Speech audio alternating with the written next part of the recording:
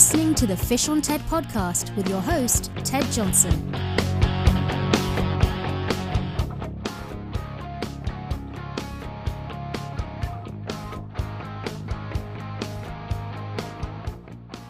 Well, hello, this is Ted Johnson with the Fish on TED podcast. I want to thank everybody for listening today or in the future. If you look at your calendar, I think it's like the 9th of September in 2022. And we in Oregon are having one hell of a salmon run. And it's been kind of fun to see what's going on out there. People are catching fish. And so if you're listening to this as a first-time listener within the month of September, you probably want to think about going out and fish because they're out there, man, and it's going great. Today, without further ado, I have a guest that I've been wanting to get on the podcast for quite some time. He has a really interesting story that I'll let him tell you. But we have DM from Fishy Waters Guide Service. DM, are you there? That I am. How's it going, Ted? It's going well. How are you, man? Good, man. No complaints over here, except I'm not on the water this morning. Yeah, that would be my only complaint. Well, yeah. So true. There are those days, but you have something going on, right? So it isn't by choice, right? No, I had to take this off, but it's okay. I guess a break every once in a while is pretty good. That's so true. Well, DM, you've told me your story a couple different times about where you grew up and how you obtained this love for the water and fishing. But I'm not going to steal that thunder from you. Can you tell our audience, where you grew up, a little about your childhood, and how in the world did you ever make it to Oregon? And be guiding in the central Willamette Valley? Yeah, well, I spent my first 21 years. I grew up in Hawaii, out in the middle of the Pacific, which was, I got to be honest, man, probably one of the best places to grow up as a youngster. To experience the ocean on that level of surfing, to diving, to laying nets, shore casting, whipping, dunking, everything, you name it. Besides, my uncle was a big commercial and sport fisherman, so I did a lot of deep sea fishing with him. And water. We're surrounded by water around here in Hawaii, and so it's like I said, it's a really, really good way to grow up and be in touch with the land and Absolutely. Understand what it's all about, to kind of live off the land. And it's not I don't know how I say it, things have changed over the years, but, we would use it as a food source and go out there, catch what we need, come on home, feed the family, feed the block, or we go out with a few of us, man, and we catch what we need for the party, or, have a big luau and feed everybody. And, it's just a really, really good way to understand it and grow up. And fishing was always a part of my life. Now, what were you fishing for in Hawaii? So in Hawaii, we have, really a lot of different things, depending on what the situation or what occasion was going on.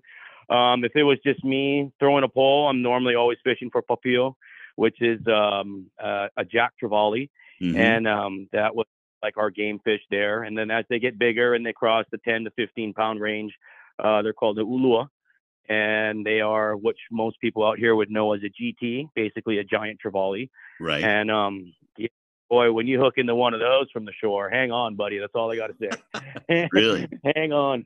Yeah, those jacks, pound for pound, those fish fight harder than almost anything else out there. Really? They're up there with tunas and things like that. They fight so incredibly hard. I think it's the shape of their body and the way that, because they'll just kind of hold you at an angle, and it feels like you're pulling something in broadside the whole entire time. Oh, and wow. this is just they're incredible. They taste great when they're smaller. When they get bigger, like most fish as they get larger, probably except for tuna, they change flavor a little bit. But when they're game fish, man, papios at like anywhere from 2 to 8 pounds, 10 pounds, they fight so hard and they taste so good. And it's just it's like our pastime as youngsters growing up in Hawaii. We're always whipping for papio, and every once in a while you catch a barracuda. And Yeah. then if we, if we're out there diving, a prize fish for us would probably be a uhu, which is a parrotfish. Right. And we would, and that goes over really well at any barbecue or any luau. Having have a nice couple of uhus on the grill stuffed that's a treat for everybody. So that's probably like a mole, isn't it? No, a little different. So the parrotfish is like you got we call them a uhu, and so it's like it's a reef fish. That's what it does. It eats reef all day long, and that's they create sand. But they're beautiful, man. They have beautiful colors on them. Some of them are blues and yellows and pinks on them, and then other ones would be like red, blacks, and whites. Yeah. But like I said, it's a prize when you're diving. It's kind of what we're always looking for. Yeah. And then taco as well, which octopus. Taco would be the Japanese for octopus. And just another thing that we cruise around the reefs and we're poking in holes and stuff. And then, of course, our Pacific spiny lobster, hands down, the Pacific spiny lobster and our slipper lobster. Maine can't even touch those. I'm telling you. Yeah, those are some of the best lobsters in the world. And we grew up catching those, and so I feel like we've always eaten really, really good down there. It sounds like it. So how did this transition happen then from Hawaii to Oregon? I mean, it's perplexing to me. Yeah, as a youngster growing up there, I never thought anything about it. My parents were always really good planners.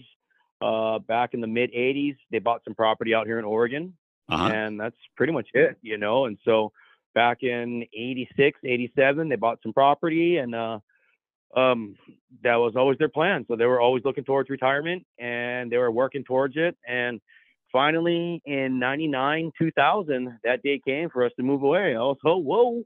I lived in the same house for 21 years growing up as a youngster. I never moved. Right. And it was a really big experience to come on out here to the mainland, which is what we call it from Hawaii. Sure. But we came out here to the United States and started a life in Oregon. I was living in Central Oregon, which, it has its beauty. I was having a hard time being so far from the ocean. It just wasn't for me out there.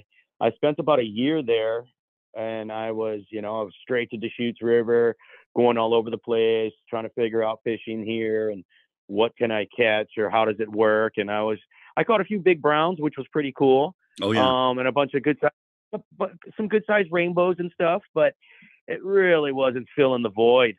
And then I had a girlfriend at the time that was living out here in the Willamette Valley. And so I decided to just move over here, and I moved over here back in 01. And immediately, of course, there's two beautiful rivers that flow right through Eugene here. We have the Mackenzie River and the Willamette.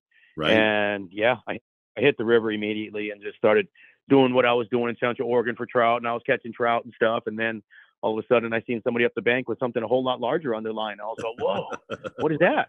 Right. And that was probably the first steelhead I saw, and it was a summer steelhead. And I was like, wow, okay. So that was it. Nose to the stone. Started doing some homework. He really wanted to figure this game out, and started fishing really, really hard, going all over the place. Finally made some really good friends, and boom, we started hitting the coast. And my eyes just got opened up to all of this. And then I had seen this stuff, on videos and a few magazines here and there growing up in Hawaii. But it's just videos. It's not the same. When you come out here and you actually start doing this stuff and trying to figure out all these different ways of catching them, it was super interesting and intriguing to me. And I just started fishing harder and harder and harder, and on a mission to meet the right people. And started taking guided trips to anybody out there. Recommended. That is some of your best ways to learn waters around your area, and just learn some tricks of the trade and some do's and don'ts and where to be or not to be. And like I said, I was just looking for that big tug. The drug is in the tug, man. And I just kept looking for it, and finally got into them. Started figuring out the summer steelhead program. and then the winter steelhead program, and where, all the different things about the coastline and which rivers, have which runs. And it was a lot of learning. The learning curve was huge. Right. And then, of course, you end up in areas that anytime you start fishing below dams, things like that, hatcheries, I didn't know anything at first. And I was like, whoa, there's all this fish everywhere, but there's also all these people everywhere. It was just like an eye opener. But the learning curve was huge for me. And trying to figure out the right way and the wrong way. And I'm looking at this guy over here. I'm like, what are you doing? Right. Some guys are fishing with yarn, and other guys are fishing with sand shrimp, and other guys are fishing with just a corky. And I was like, whoa, I was just mind boggled for about a good year, maybe 2 years, trying to get wrap my brain around what was going on. And finally realized that a lot of these guys, really weren't fishing properly. Right. And that also kind of was some heydays. We had a really big run on the spring Chinook for a few years there when I first showed up. And people were, I think you could catch them on anything during those times. I think that was like 2002 to like 2005. And right. Yeah, it was really, really good fishing around here, whether you were steelheading or spring Chinook. And then started figuring out, fall Chinook. And I was like, and finally caught my first 40-pounder. Right. And that was, I was hooked. I mean, I was so hooked at that point. I was fishing 9 days a week. Yeah. Now, were you guiding at that time? I was not guiding at that time. I was tending bar. Okay. And not really sleeping. I would tend bar, and we'd get off at the wee hours of the morning, and we'd jump in the car and we'd go fish. And then we'd fish until 11-ish or so, and I'd come home, really take a nap, and then go right back to work. Wow. It was, but it was everything I can do to just, fill the void and try to figure this whole game out up here. Yeah. But ever since then, it's been a great road. It's been super interesting fishing for, you could say, professionally or, as an occupation. It's kind of always been a little thing I've always wanted to do since I was a youngster. I mean, I fished so hard as a kid growing up, and watching my uncles do it and some really good friends do it commercially and charters as well in Hawaii. I was always fascinated by it. I'd always get to be on the boats, and I was deckhanding and, cutting fish and cutting bait. And I just thought it was cool. I just thought it was really, really cool. I wasn't ever even worried whether the money was good enough or not. I just liked and enjoyed the fact of being on the water, and just being that close to Mother Nature was always a really cool thing to me. Right. And so to be able to do that here in the Northwest is, it's phenomenal. It's really, really cool.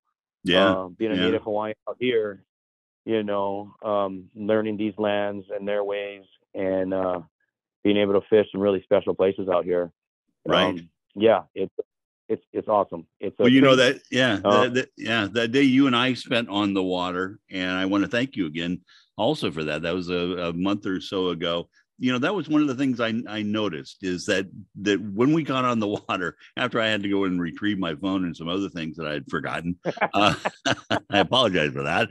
But I just noticing how much you enjoyed being there. I mean, it was, you'd been on a 9 or 10 day run of fishing every day. And it was like every little nuance on that river, you found joy in, man, and you were just a pleasure to fish with. And so you can tell you've got this thing running in your blood, don't you? Oh, 100%. It's something. I mean, it's one of my passions. I have a few of them, and this is one of them. And fishing, I don't know what it is. Like I said, it got into me at a really young age, and I enjoy it. I really, really do. And so taking people out and getting them out of their norm and showing them just a little bit of nature and a way to sustain is actually, it's gratifying to me. And it's a treat to be able to do this. And, I don't take a single day for granted, because things change so drastically and so fast out here that, I live in the moment, and I try to enjoy the moments while we're out there, because that's just kind of what life is all about, really, man. Enjoying these moments, man, because that's all we can do is create these good memories and, live it up while you can. Because that's right. There is an end you know. um, but yeah, thanks for noticing that. You know, it's the one thing that I always do carry with me. I really, really enjoy the water, whether it's the ocean or the river. I just enjoy even frozen water. I mean, I have Mhm. so much fun on the mountains out here. I've been snowboarding the Cascade Range since 1988, and I have, yeah, I enjoy it. I've been up and down this whole West Coast, snowboarding all over the place, Really? Wow. from Whistler, yeah, from Whistler all the way down to Big Bear, and um, yeah, I just love, yeah, I love water. I love board sports, and yeah, I love water, and I like being out in nature, being unplugged. As you can tell, you're my website guy, and you help me out, and you have been. I'm not plugged in, you know. I'm just not. I like to be out there. But that's how you Um, run, man. That's great. That is great. So you have two different boats, right? That you can take people out in. 100%. There, I actually do have three of them. You know, if we're hitting Really? something Okay. even smaller, yeah, I have a smaller drift boat. But normally my two mains, yeah, I got an 18-foot Clackamax made by Clackacraft, It's a which beautiful is boat, man. it's getting spruced up right now. Yeah, Yeah. they got it's up in Portland, man, and I got a few things getting fixed up on it, and it's getting all rebuffed out and maybe some touch ups, and so she should be looking good as new Hmm. come next week. And then yeah, I got a 24-foot Riverhawk, open bow sled. It's seat six, um, and it's a new boat for me. Uh-huh. And I just picked it up this season, and we have it's fishy. I tell you what, it's had a lot of blood on it so far. It's been really good to me. I honestly can't wait to get back out there next week. And you go out in the big water and play with that a little bit, don't you? If everything's Yes, right. 100%. It's a deep V and it's got high sides, and that's what I Hmm. was aiming for. And yeah, as long weather permitting, I'm out in the ocean as much as possible. Right. That's It's a great playground out there. There's a lot of fish to be had. It can be a little bit more challenging because it's such a big area to be fishing. Hmm. But yeah, I get out in the ocean as much as possible. I've been working on, trying to get bottom fishing into my program Right. because I'd like to take people fishing and things. So that's all up and coming for me. Right now, my mains have just been, salmon trolling. Um, but yeah, in the future, that's what I'm leaning towards and looking towards. I Oh, want to get more bottom fishing. oh, that's Yeah. awesome, man. That is awesome. Now, what rivers or what part of of Oregon do you typically fish in the fall? So I'm registered as a Central Coast guide. So I really stick primarily to the Central Coast. Hmm. I'll go up as high as Siletz, and I start working my way down Alsea, Siuslaw. As we know, Siuslaw is closed this year. Right. So Umpqua, Coos, and then I also go down. I like to do the Elk, and I like to do the Sixes. Those rivers are special down there, and you don't get that much time down there. But I could get it. Normally I'll get a good six or so trips down there. Uh-huh. Once again, weather dependent. And yeah, I love fishing those rivers down there.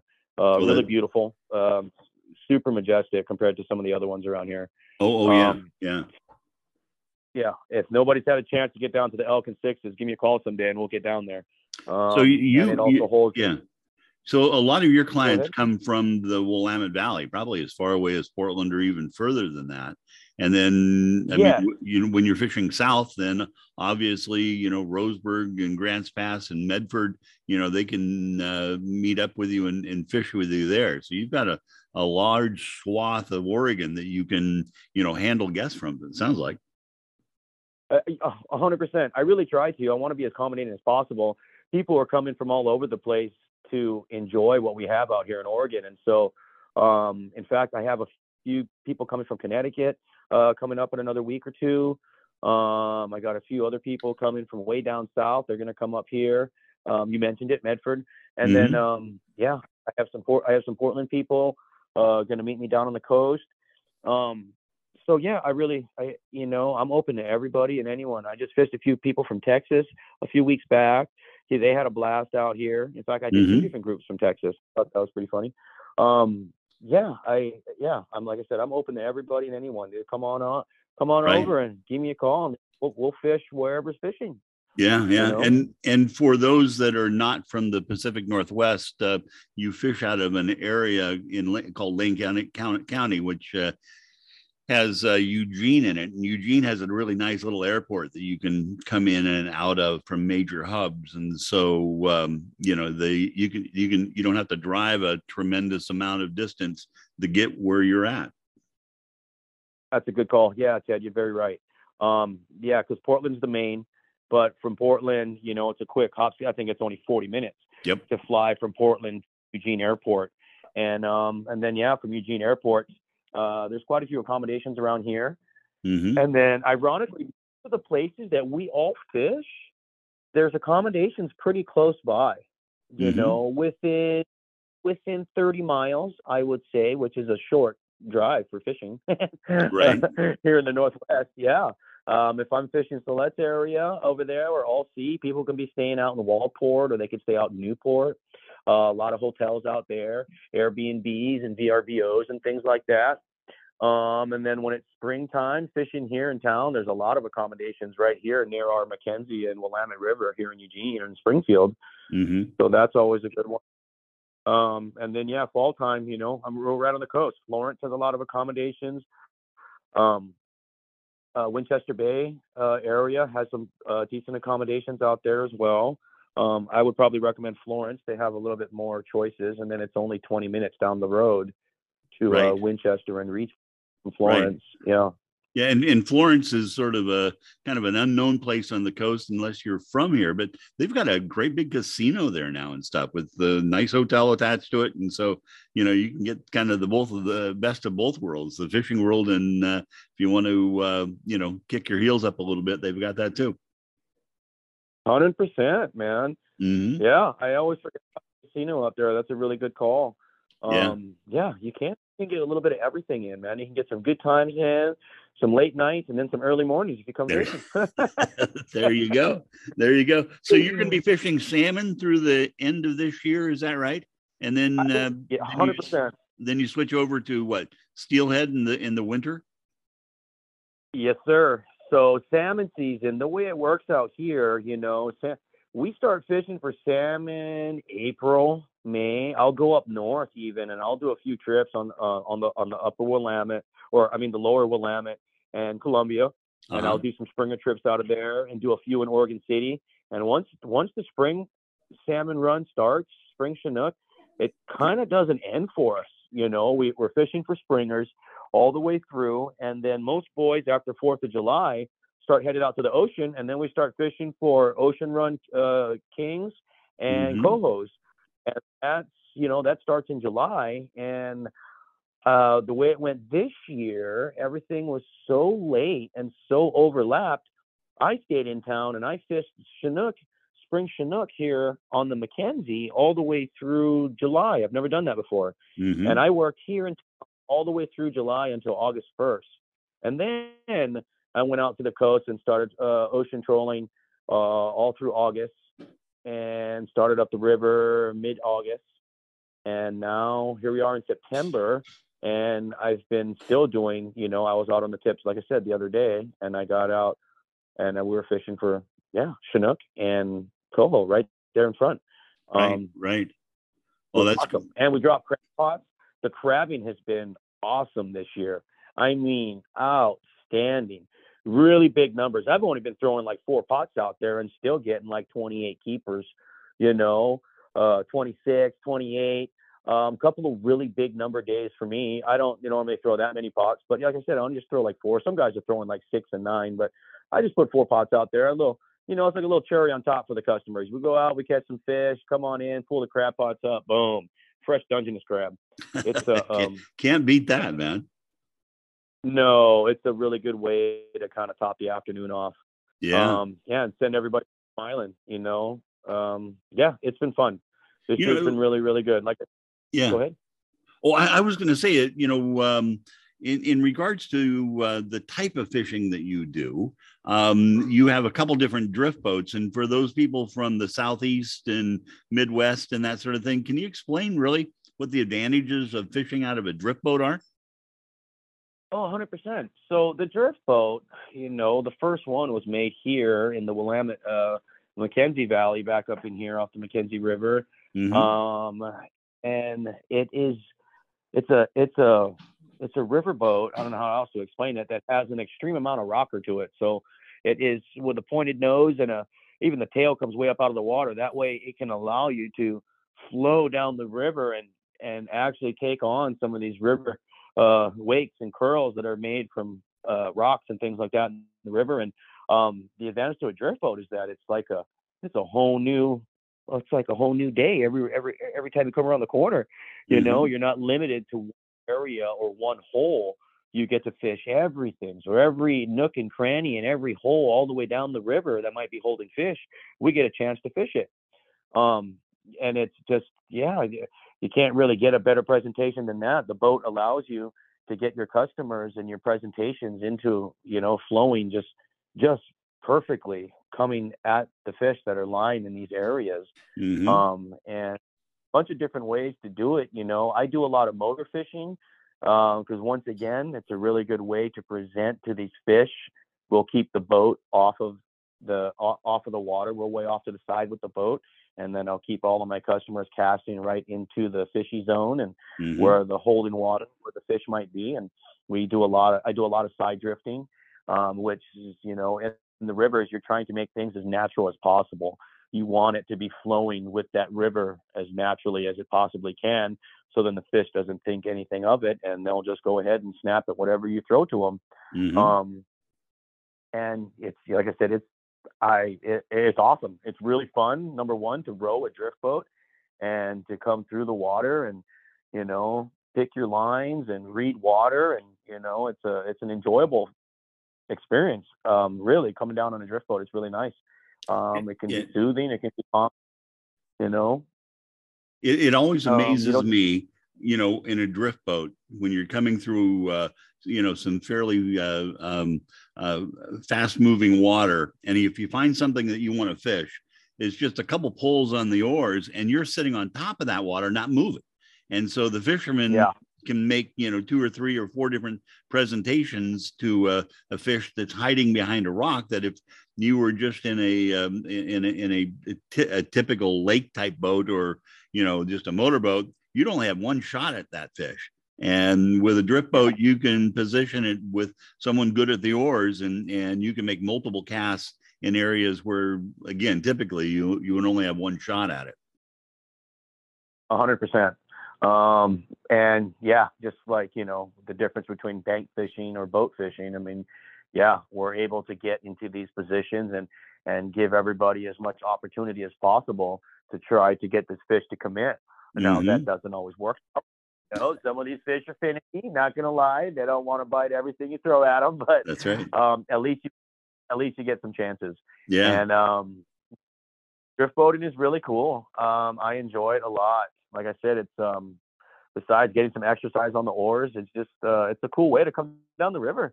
And just experience the river. You don't get to see some of that stuff if you're just bank fishing or stomping bank. You don't get to see everything. There's just some areas that you just cannot get to.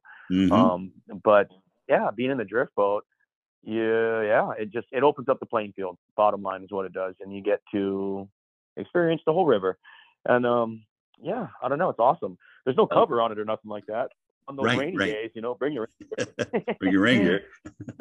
So let me ask you, was there one particular person in your life that really set this fire in there to go fishing, whether it was in Hawaii or here? Is there like a mentor that got you kind of started in the business?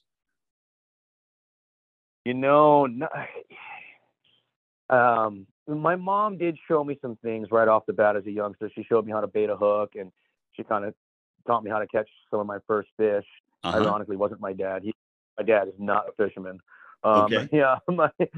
So my mom, all the fishing really comes from my mom's side. I guess my dad's dad, my grandfather, he was a big fisherman, but he had passed away way before I was even born, so I never got to meet him. Yeah. It was just something that I was fascinated by. In Hawaii, My uncle, like I said, he was commercial and sport, and he did both for a while. And I would just go into his little shop on the side, and I would just be in awe, just looking at all these different lures, man. And I was just super fascinated, and they were just really cool to me. And I actually had some really close buddies growing up that we just, I don't know, we would, as soon as we get home, we'd drop our school bags, jump on our bikes, and ride right across the street. You know, I was literally about 2 minutes from the water. Really? And so, yeah, within like 5 minutes, dude, we could all be fishing. And I had a buddy growing up, and he had a lot of family in his house. And so literally we were feeding his family on the norm, I would say like 2-3 days a week. Wow. And so he and I just really clicked. Really good buddy of mine, Alan Greiner, love him to death. He and I fished really, really hard as little kids. I mean, like 7 years old, 8 years old, we started fishing really hard. Mm-hmm. We never really had any mentors in our life showing us how to do these things. We just kept doing it and trying and going and doing and losing fish. And I mean, where we were fishing, we'd be catching all kinds of things: puffer fish, hammerhead sharks, right, big moray eels, huge barracudas. I mean, just all these different things. And like, and we just kept going and going and going. And we would fish like 3-4 days a week. I would surf like 3-4 days a week. It was just and a lot of us just fished and we dove together. We had a lot of friends, I had like 3-4 of us, man, and we all dove together. We're, some days we'd be swimming miles. We just swim miles out in the ocean. We'd be in the ocean for like 6 to 8 hours diving, just free diving. Wow. And so I would say my friends, really, these were like, we never had any one big mentor that showed us how. We showed each other how. And we'd watch all old guys. Mm-hmm. There's a lot of old guys on the beach and throwing net and poking fish out there and everything. And of course, when a lot of old gentlemen in Hawaii, when they see young kids watching them and wanting to learn, they'll come and show you. Yeah. And we would just, we asked a lot of questions and we just watched and learned. And we helped each other out. Yeah, that's a great way to learn a fishery, or what you can use to catch fish. And I did that as a young adult at Diamond Lake, and we always would see this guy come back in with a stringer of fish like you wouldn't believe, and we'd have our 2 or 3, and he was kind of a quiet guy, but he would sit in the bar. And so one time I went into the bar and there he was. And I said, "Hey, let me buy you a drink," and I go, "No strings attached. I just want to buy you a drink. I appreciate what you do, and you've obviously got this thing figured out." Well, it took me like 6 drinks. And finally he loosened up a little bit, and he was catching fish off of crappie jigs at Diamond Lake, and big ones. It was crazy. He was always out fishing everyone. So the next day, my brother-in-law and I went out, and we went out and we had some crappie jigs with us. And by God, if we didn't start catching fish out there also. And we're coming back in shore, and we're thinking, now, wait a minute, there's all these boats out there. They're going to have 1 or 2 fish. We've got a stringer of 20. What are we going to do? So we took the crappie jigs off, and I had went into the little store that they had there and asked what lure that they were having trouble selling at that time. And he goes, "We bought all of these flatfish green frogs, and we can't get rid of them." I go, "I'll get rid of them for you." So I bought 2 of them from him, went back to the boat, tied them on our rods, and then we pulled the rods out and the stringer of fish with these flatfish green frogs on it, and put it right by the cleaning station, and people were there looking at it, and they sold out the next day at the store, and we didn't even have to sell anything. Good for you guys, man. That's a good way to make friends at the store right there. I tell you what, dude. That's exactly right. But that, like I said, it probably cost me $20 in drinks with this guy, and he finally kind of coughed up. And this has been 30 years ago now, but it was kind of funny. Yeah, DM, appreciate your time today, but I've got one other question for you that I ask most of my guests. If you knew that tomorrow was your last fishing trip ever, right? Tomorrow was your last fishing trip. Who would you fish with? What would you fish for? And where would you go fishing? If tomorrow was my last fishing trip. Yep. Oh man. Yeah, I have a few buddies that I would probably want to fish with. Yeah, some of the guys that I started with up here. Probably three of my buddies. Really good friends of mine. In fact, one of them is my rod maker, Catch Fire Rods, Chris Oh, Hill. wow. Uh-huh. And then, yeah, and then Jason Hagen. He's J Beard Guide Service. Mm-hmm. And then my buddy Serge. Yeah, my buddy Serge, Solomon Popish, man. He showed me a lot around here. Same with Mike Kelly. He's shown me a lot. And then my family. My wife is such a big fisherman, and so is my son. There And I would probably want to fish with all of those guys on my boat at the same time. And yeah. Wait, then where would you fish? I'd probably have to be up, probably up in the Siletz area, more than likely. Oh, there you go. It's a really special place, and it's nice up there. And yeah, I'd probably come fishing through there. And fishing for steelhead and salmon, depending on the time of year. Yeah. Yes, sir. Wow. That sounds like a great day, man. 100%. That would probably be it for me right there. If it has to be the last day here in the Pacific Northwest. There you go. Yeah. And that's a hard decision because there's lots to fish for out here. There is a lot. It's bountiful out here. If you know what you're fishing for, and there's a lot to fish for. Yes, there is. So DM, how do people reach you if they're listening today and they're going, gosh, I want to go fishing with that guy. He has a lot of spunk and a lot of heart. How do they get a hold of you? The best way, really, my phone number, 541-556-1499. Leave me a message, throw me a text message. I also have a website that you can get a hold of me by, fishywaters.fish. You can always look me up that way.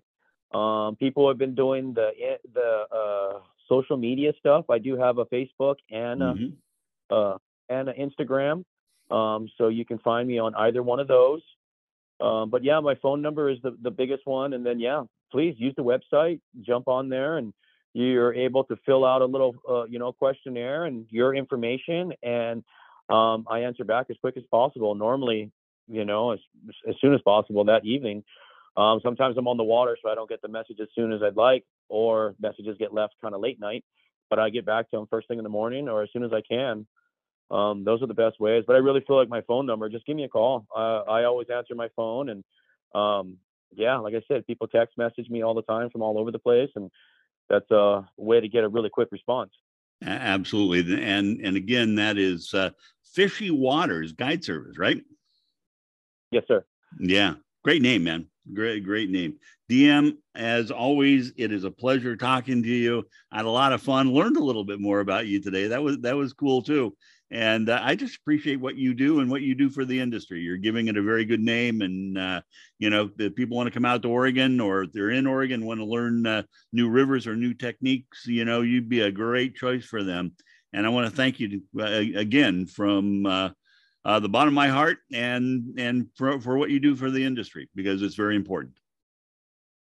Oh man, thank you so much, Ted. I really, really appreciate it, man. And please, you let me know when you got some free time on your schedule, and let's get you back on the boat. Hey, that'd be fun. How do you say goodbye in Hawaii? Basically, man, aloha. Aloha. Thanks again, DM. Yeah. Not a problem. Thank you, Ted. We'll talk soon.